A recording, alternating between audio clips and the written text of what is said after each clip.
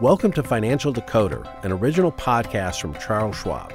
I'm your host, Mark Riepe. On this podcast, we break down the cognitive and emotional biases that influence your financial decisions and offer strategies to help mitigate those biases and help improve your financial outcomes. In the year 13 BCE, the Roman Emperor Augustus had a problem. What would he do if his army revolted? This wasn't an idle concern. His soldiers could be rowdy and unpredictable, and there had been rebellions in the past. His solution was to prevent the revolt from ever happening by providing for his employees after they retired. If one of Augustus's legionnaires was in active service for 16 years and in the reserves for another 4 years, he would receive a one-time payment worth about 12 times his annual wage. This was an extremely valuable benefit, and the soldiers did not revolt after Augustus put this plan into place.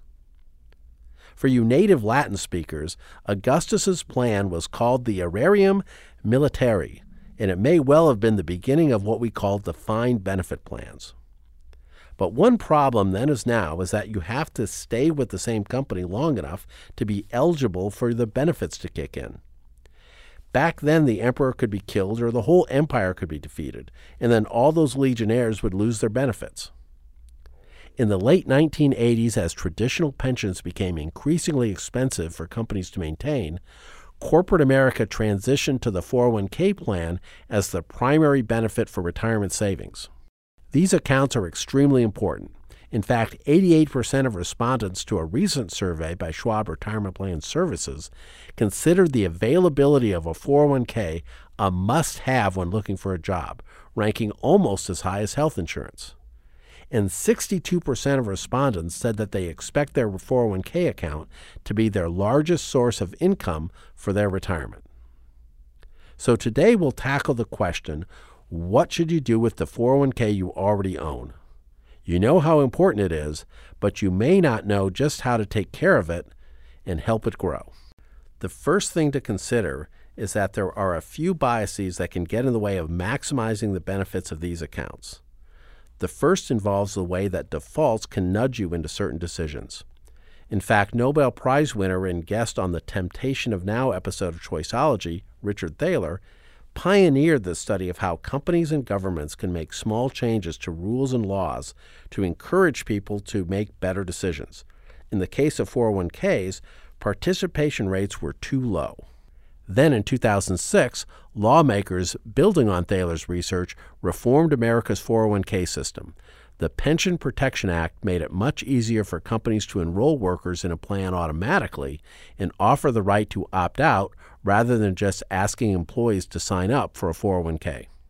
It's great that so many companies default their employees into retirement plans, but once you accept a default, it can be hard to escape the status quo bias, which favors keeping things the way they are instead of making a change. That's better than nothing, but people are different and one size can't fit all. Status quo bias creates a sort of paralysis because sticking with what you have is easier than taking action. There are lots of things you could do, but you end up doing nothing, which means you passively accept a suboptimal situation. When you start a new job and your employer offers to match your contributions to your 401k, it seems like a no-brainer to contribute at the level necessary to get the full matching funds. In fact, often people contribute at exactly that rate and no more, but the average company match is less than 5%. It would be fine to stop there if that rate were high enough to achieve retirement security, but it generally isn't, and changing the status quo can be difficult. One study showed that when the default savings percentage was set at 2%, after 4 months, 74% of participants were still at that really low savings rate. After 4 years, 43% were still at that point. Just think about how much more you would have at retirement if the default option were to increase the savings rate by, let's say, 1% each year until you reach the maximum allowable contribution. Another bias to consider is present bias, which is our tendency to value future rewards less than immediate rewards. If you've ever tried to bargain with a child, you probably have firsthand experience with present bias. We'll come back to this bias and explore a few others and explain how you can mitigate their effects. But first, let's talk to some experts from the world of retirement planning.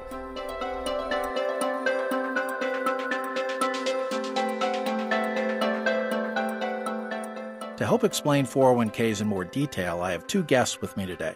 Catherine Galladay is a Senior Vice President at Charles Schwab, and she's the Chief Operating Officer for Schwab's Retirement Plan Services. Nathan Voris is a Managing Director of Business Strategy, also with Retirement Plan Services. Welcome, Catherine and Nathan. Oh, thanks so much for having us. Glad to be here. So on many episodes, we suggest that awareness of a bias helps. The idea being that you can't really fix a problem if you don't even know one exists. My guess is that when it comes to 401k plans, there's another type of awareness issue, and that is that employees don't really fully understand their plan. Is that, in fact, a problem as you see it? You know, Mark, that really is a problem. I think you hit the nail on the head, and that's probably a really good place to start. So what are the three most important things that an employee needs to know about their 401k plan? Yeah, you can boil it down to a few things. I think the first is know what you're saving and how you're invested. So where do you stand today? I think the second is, what are your fees? What are you paying? Is that reasonable? And then third is, what are the resources available to you? 401k providers and your employer are often much more than just a 401k. And so there's a lot of resources to help you with financial planning and all the other things that you need to get yourself on track.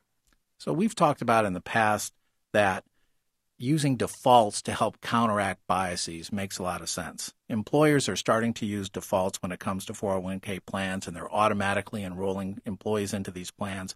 That can be pretty powerful. So tell us a little bit more about what that means in the context of a plan. You know, there are really three typical defaults that employers use within the 401k plan. And the first is automatic enrollment, and the second being auto savings increase. I typically see many companies enrolling their employees at a 3% savings rate and then increasing it from there. The last thing that we see within 401k plans is default investment selections, and that's typically into a target date fund or sometimes into a managed account solution. So employers will automatically put the employee in. They'll start withdrawing, say, 3% of their paycheck and put it in to the account, and then they'll start automatically investing it in a diversified portfolio. Is that more or less what's happening? That's exactly what's happening. This is a podcast about emotional and cognitive biases, and we tend to think about setting thoughtful defaults as a good thing, and it helps overcome decision-making errors. So is it possible that defaults can actually be a problem? Defaults are a great place to start. But there is that bias that if you're defaulted into something, you assume that it's the right thing for you. And that might not necessarily always be the case. A 3% savings rate, that's a great place to start. But for most of us, that's not going to get us to the retirement that we want. So recognizing that defaults are a starting point, that we all sort of need to advocate for ourselves, do our homework, and make sure that we're being invested and have the correct savings rate to get us to where we want to be. So that bias definitely exists. We need to evaluate those on an individual basis to really build a plan. Yeah, so pay attention. If you've been defaulted into something, pay attention to that and adjust it for your own circumstances. That's exactly right. So what do you tell that person who says, well, even 3%, that feels too high? Should they even bother at all at that point? You know what, I think that they should contribute. And I think at a bare minimum, what you want to do is contribute up to the employer match. The good news, though, is that we don't see many people opting out of an automatic enrollment situation. So what I see that is really putting inertia on your side. So what's your advice to the person who says that contributing up to the employer match, even that's too high? Well, you've got to find a way to make it happen, right? If your employer is matching your contribution, you can think of that as a 100% return on your investment. But if you can't contribute at the match level, I would suggest that you start small. And you would time those increases perhaps with your pay raise. And if you do that, you can probably avoid that feeling of loss aversion because you haven't seen it in the first place. That would be my advice. Sure, good advice. So when it comes to the investing part of the 401k decision, by that I mean what specific mutual funds or ETFs should the person buy, how should people approach that? You can do it a few ways. One is the default investment option is typically very well diversified, either a target date fund or the use of managed accounts. And so you're automatically diversified right out of the gate. So that's a great option, particularly for folks that are just starting out, or maybe they don't have the time or desire to manage their own investments.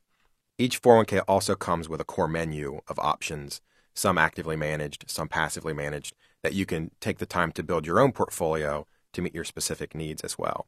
And then there are often also what's called a brokerage window available. So if you are more of a do-it-yourselfer or you have an advisor that's helping you, you can use a brokerage window and really have access to almost the entire investment universe. So there's a lot of options depending on what's best for you, but those target date funds and managed accounts are a great way to start if you're just learning how to do this. So Nathan, you mentioned brokerage window. So what does that exactly mean, and how does a person use it? Brokerage window it's a great resource for folks that want to take a little bit more active role in choosing their investments and planning for their retirement. So it's a product or a tool that really gives you access to the whole market.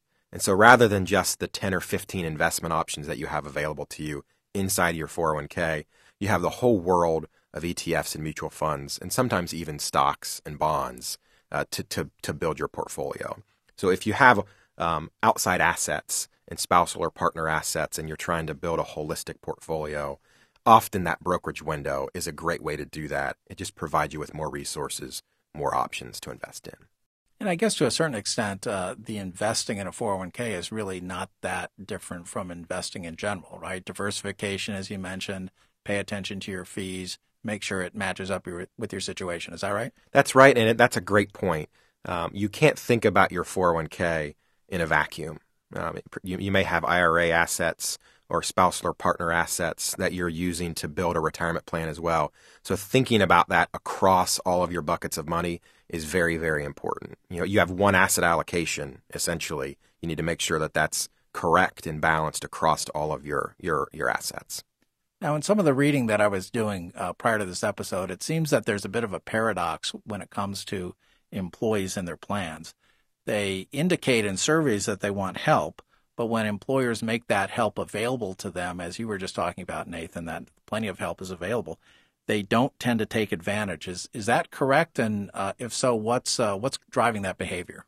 Mark, that's correct, and something that we see often. In fact, in a survey that we did recently, over 80% of people said that they were interested in advice, but only half would take advantage of it or thought that their situation warranted it. And I think there could be a couple things going on. One, they might be embarrassed. The second thing is they might not realize all the resources that they do have. But the way I look at it, no matter what your situation is, your wealth is your wealth. So let's work to maximize it. So there's really no, if someone thinks, well, my account balance is only $15,000, so what? It's your money. It's a big part of your retirement. Take advantage of it, right? That's exactly right. Your employer's offering that to you, and you should take a look at it. So one thing that makes 401k so interesting is that there's such a broad set of people who have these accounts. And I'm sure there are plenty of employees who really appreciate the importance of what goes into their plan, but they just don't have the knowledge. They just aren't interested in obtaining that knowledge. I own a car. I understand that car maintenance is important, but I'm not about to become a mechanic, so I pay people to do that for me. So tell us a little bit more specifically, how is that employee supposed to be getting that help?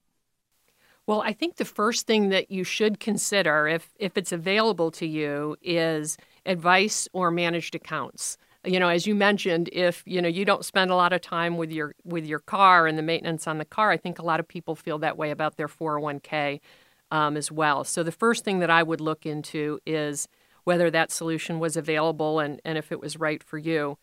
I think the second thing, and this is maybe from a broader financial wellness perspective, I find that many individuals need some help making sense of all of the competing priorities that they have. And if you're someone that resonates with, I'd suggest that you take a look at our Schwab Savings Fundamentals. From a real broad perspective, that can help you make some sense of where do I start and how do I balance, all of the things that I have going on in my life. So retirement plan services, you're providing services to plans, over 1 million participants. What do you find when employees do seek that advice? What happens to them? What after they go through that process, what are they finding beneficial? I think it's pretty simple. When people sit down with someone and have a conversation about their 401k, their savings rates go up. They're more confident about the future. Nathan, it's interesting there. When I sit and talk with folks on the phone, what I hear time and time again is, how much should I save? How do I invest it? And how much do I need in retirement? And as you described advice solutions there, I think it answers all three of those questions, right? Yeah, and there are only a handful of levers to pull, right? And so getting advice on those 2 or 3 things really can have an impact. One of the problems with the old style defined benefit plan was that if you didn't stay at the company long enough, you didn't get anything from that pension plan. And in the world today, people are switching jobs all the time. And one of the nice things about the 401k plan is that account is actually yours no matter what happens. You can leave it at your old employer, you can move it to your new employer, you can cash it out, or you can convert it to an individual retirement account. So let's go through each of those and tell me the mechanics and the strengths and weaknesses of each approach. Let's start with leaving it at your own employer. When does that make sense, and how do you do it? It's there's some paperwork involved, but I'd say philosophically you need to ask a couple questions. In fact, I just had a friend ask me this a couple weeks ago. He was coming from a Fortune 50 company, very large 401k plan, very low-cost investment options and low fees, and he changed jobs to a startup company. Small plan, $1 million plan, so higher fees, not as institutional in nature. And so for him, it made sense to keep his money at the old 401k because it was a really good, really low-cost plan. So every situation is a little different there. You really have to evaluate where you are today and what your new 401k plan will look like and do some research there. So if your old plan is better, leave it alone as opposed to moving it. That's right. That can be a smart option. So talk to me a little bit about then if you decide that your new employer has a better plan, or you just feel better having it with your current employer. When does that make sense, and how do you go about doing that? It's pretty easy to do. Most employers who hire companies like Schwab to help with their plans, we all have processes and programs, online forms to fill out and really move that money from your old 401k to your new 401k pretty seamlessly. So there is some paperwork to fill out, but it's a pretty well-oiled machine at this point. We've been doing it for a long time. What about the person who wants to just roll it over, as we sort of say in the industry, into an individual retirement account? First of all, what does rollover mean?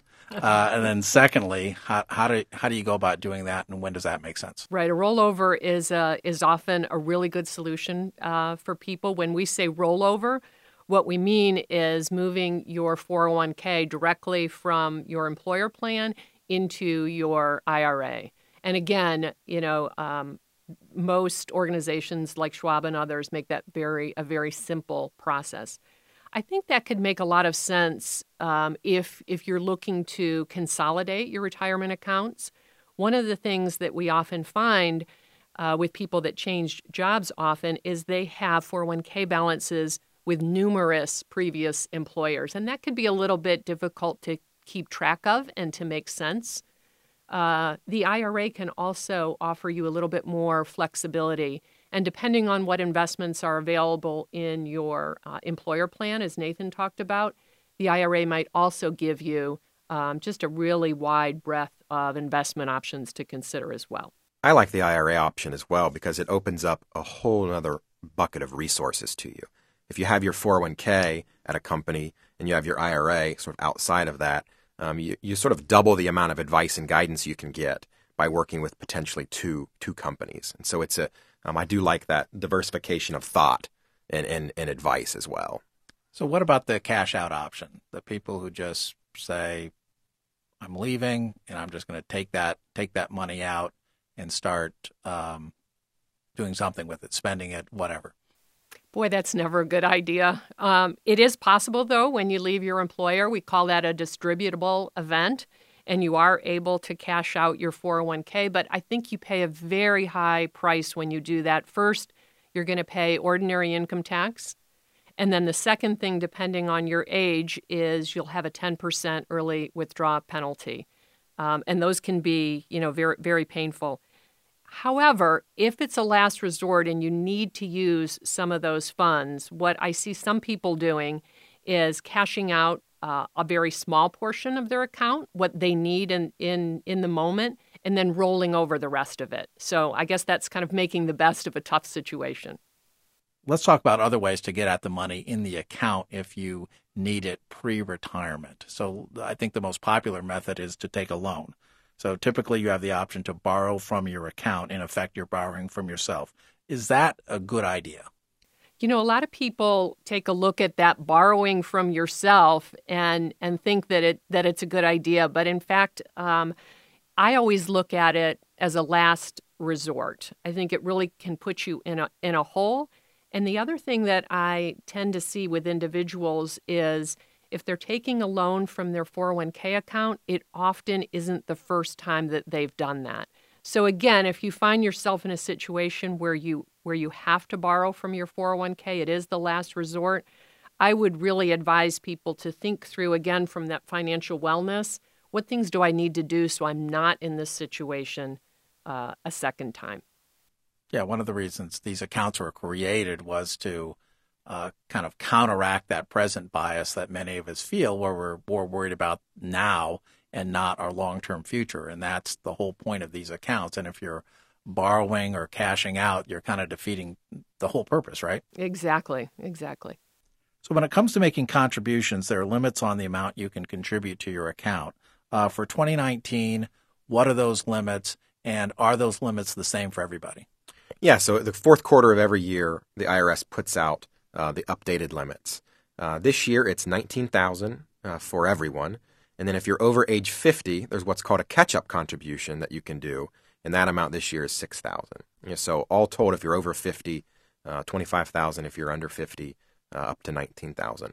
I will add that almost every company like Schwab that helps run 401k plans have tools and calculators to help you figure out what that means from a savings rate perspective.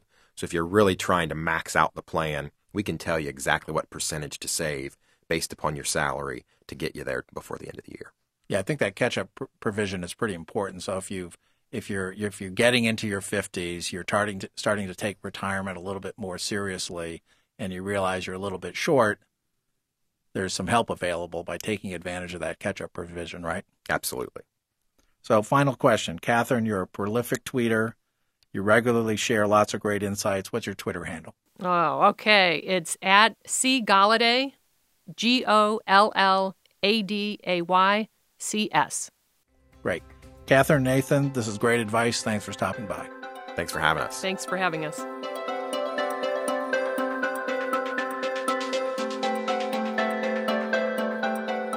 A survey by Schwab Retirement Plan Services found that 64% of current 401k plan participants regretted that they hadn't saved as much for retirement as they wanted. What's even more interesting is that when asked if you could go back in time, what would you spend less on in order to put more money in your 401k, the answers were dining out, expensive clothing, new cars, vacations, and the newest tech gadgets. Every one of those items offers instant gratification, but saving for retirement doesn't. The gratification from savings accrues slowly over time as you consistently save and leverage the power of compound growth along with monitoring and adjusting as you go. But when we think about 401ks and achieving our retirement goals, there are 4 big stumbling blocks that we face. The first is regret. People typically like to avoid it. Interestingly, they are more prone to regret when they make an active decision to make a change and it doesn't seem to go well than when things just happen to them passively. This is where defaults can be useful. If your company automatically enrolls you in a 401k plan, you didn't make the decision on how much to invest. That was a passive event for you. So if the stock market falters and your account drops in value, it can feel like you didn't really have anything to do with that. One solution, which Nathan mentioned, is that many retirement plans will default your portfolio into a target date fund. This kind of mutual fund is based on your expected retirement date and rebalances over time. As the fund rebalances each year, it helps you avoid making snap decisions that can affect your plan, like buying when the markets are rising or selling when they fall. But don't be lulled into complacency with target date funds. If you adopt a set-it-and-forget-it mindset, you could be more susceptible to the second trap, status quo bias. Most people don't think about the best thing for their 401k until it's time to change jobs. Instead of letting your 401k just sit there and gather dust, check it on a regular schedule. You may need to rebalance periodically into your target asset allocation if that isn't done automatically for you. And you should also consider increasing your savings rate every year if it doesn't auto-escalate. Finally, if you were defaulted into a target date fund, investigate whether your plan offers managed accounts, which will often provide more customized portfolios that may be closer to your needs. The third stumbling block is the preference for round numbers. This bias shows up in retirement savings because people often defer to savings rates in multiples of 5%. Those are big jumps. It makes no sense to restrict yourself to 5%, 10%, or 15%. You can pick any number that makes sense for you. You might be at 5% now, but don't stay at 5% because you can't afford to go to 10%. A small jump from 5 to 6% is a huge improvement. Take advantage of it. The fourth is present bias, which affects the way we think about our future selves. To a person who feels no connection to their future self, not spending today in order to save for tomorrow feels like throwing money away. In one study, people were given computer-generated renderings of their appearance far into the future. Participants were asked to imagine they were given $1,000 and that they had to allocate the money among 4 options: put it in a checking account, put it into a retirement account, give it away, or spend it on something fun today. The control group, which didn't see the renderings of their future selves, allocated $80 on average to the retirement account. The group who saw a rendering of their future selves allocated $172 to the retirement account, over twice as much as the control group. So try imagining your future self and ask your present self, what are you going to do for him or her? One of the first things you can do is to educate yourself about your plan's options. Do you have access to professional advice? Can you invest in a brokerage window? How do your plan's investment options compare to other investment products? Another way of helping your future self is to increase your savings rate to your employer match at a bare minimum. Don't stick with the default rate if it doesn't make sense for you. It's also important to make sure your portfolio is diversified and that your investments aren't relying too much on any one particular sector or asset class. If you'd like to learn more about how 401ks work, visit workplace.schwab.com. That's it for Season 1 of Financial Decoder. We'll be back in late March with more episodes. I'd like to invite you to share your thoughts and ideas on the direction of the show. Please visit schwab.com/survey to have your say. I've also put a link in the show notes to that survey.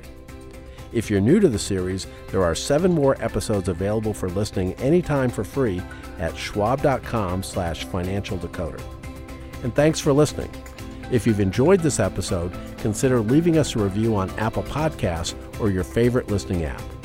For important disclosures and a transcript, see the show notes and schwab.com/financial decoder.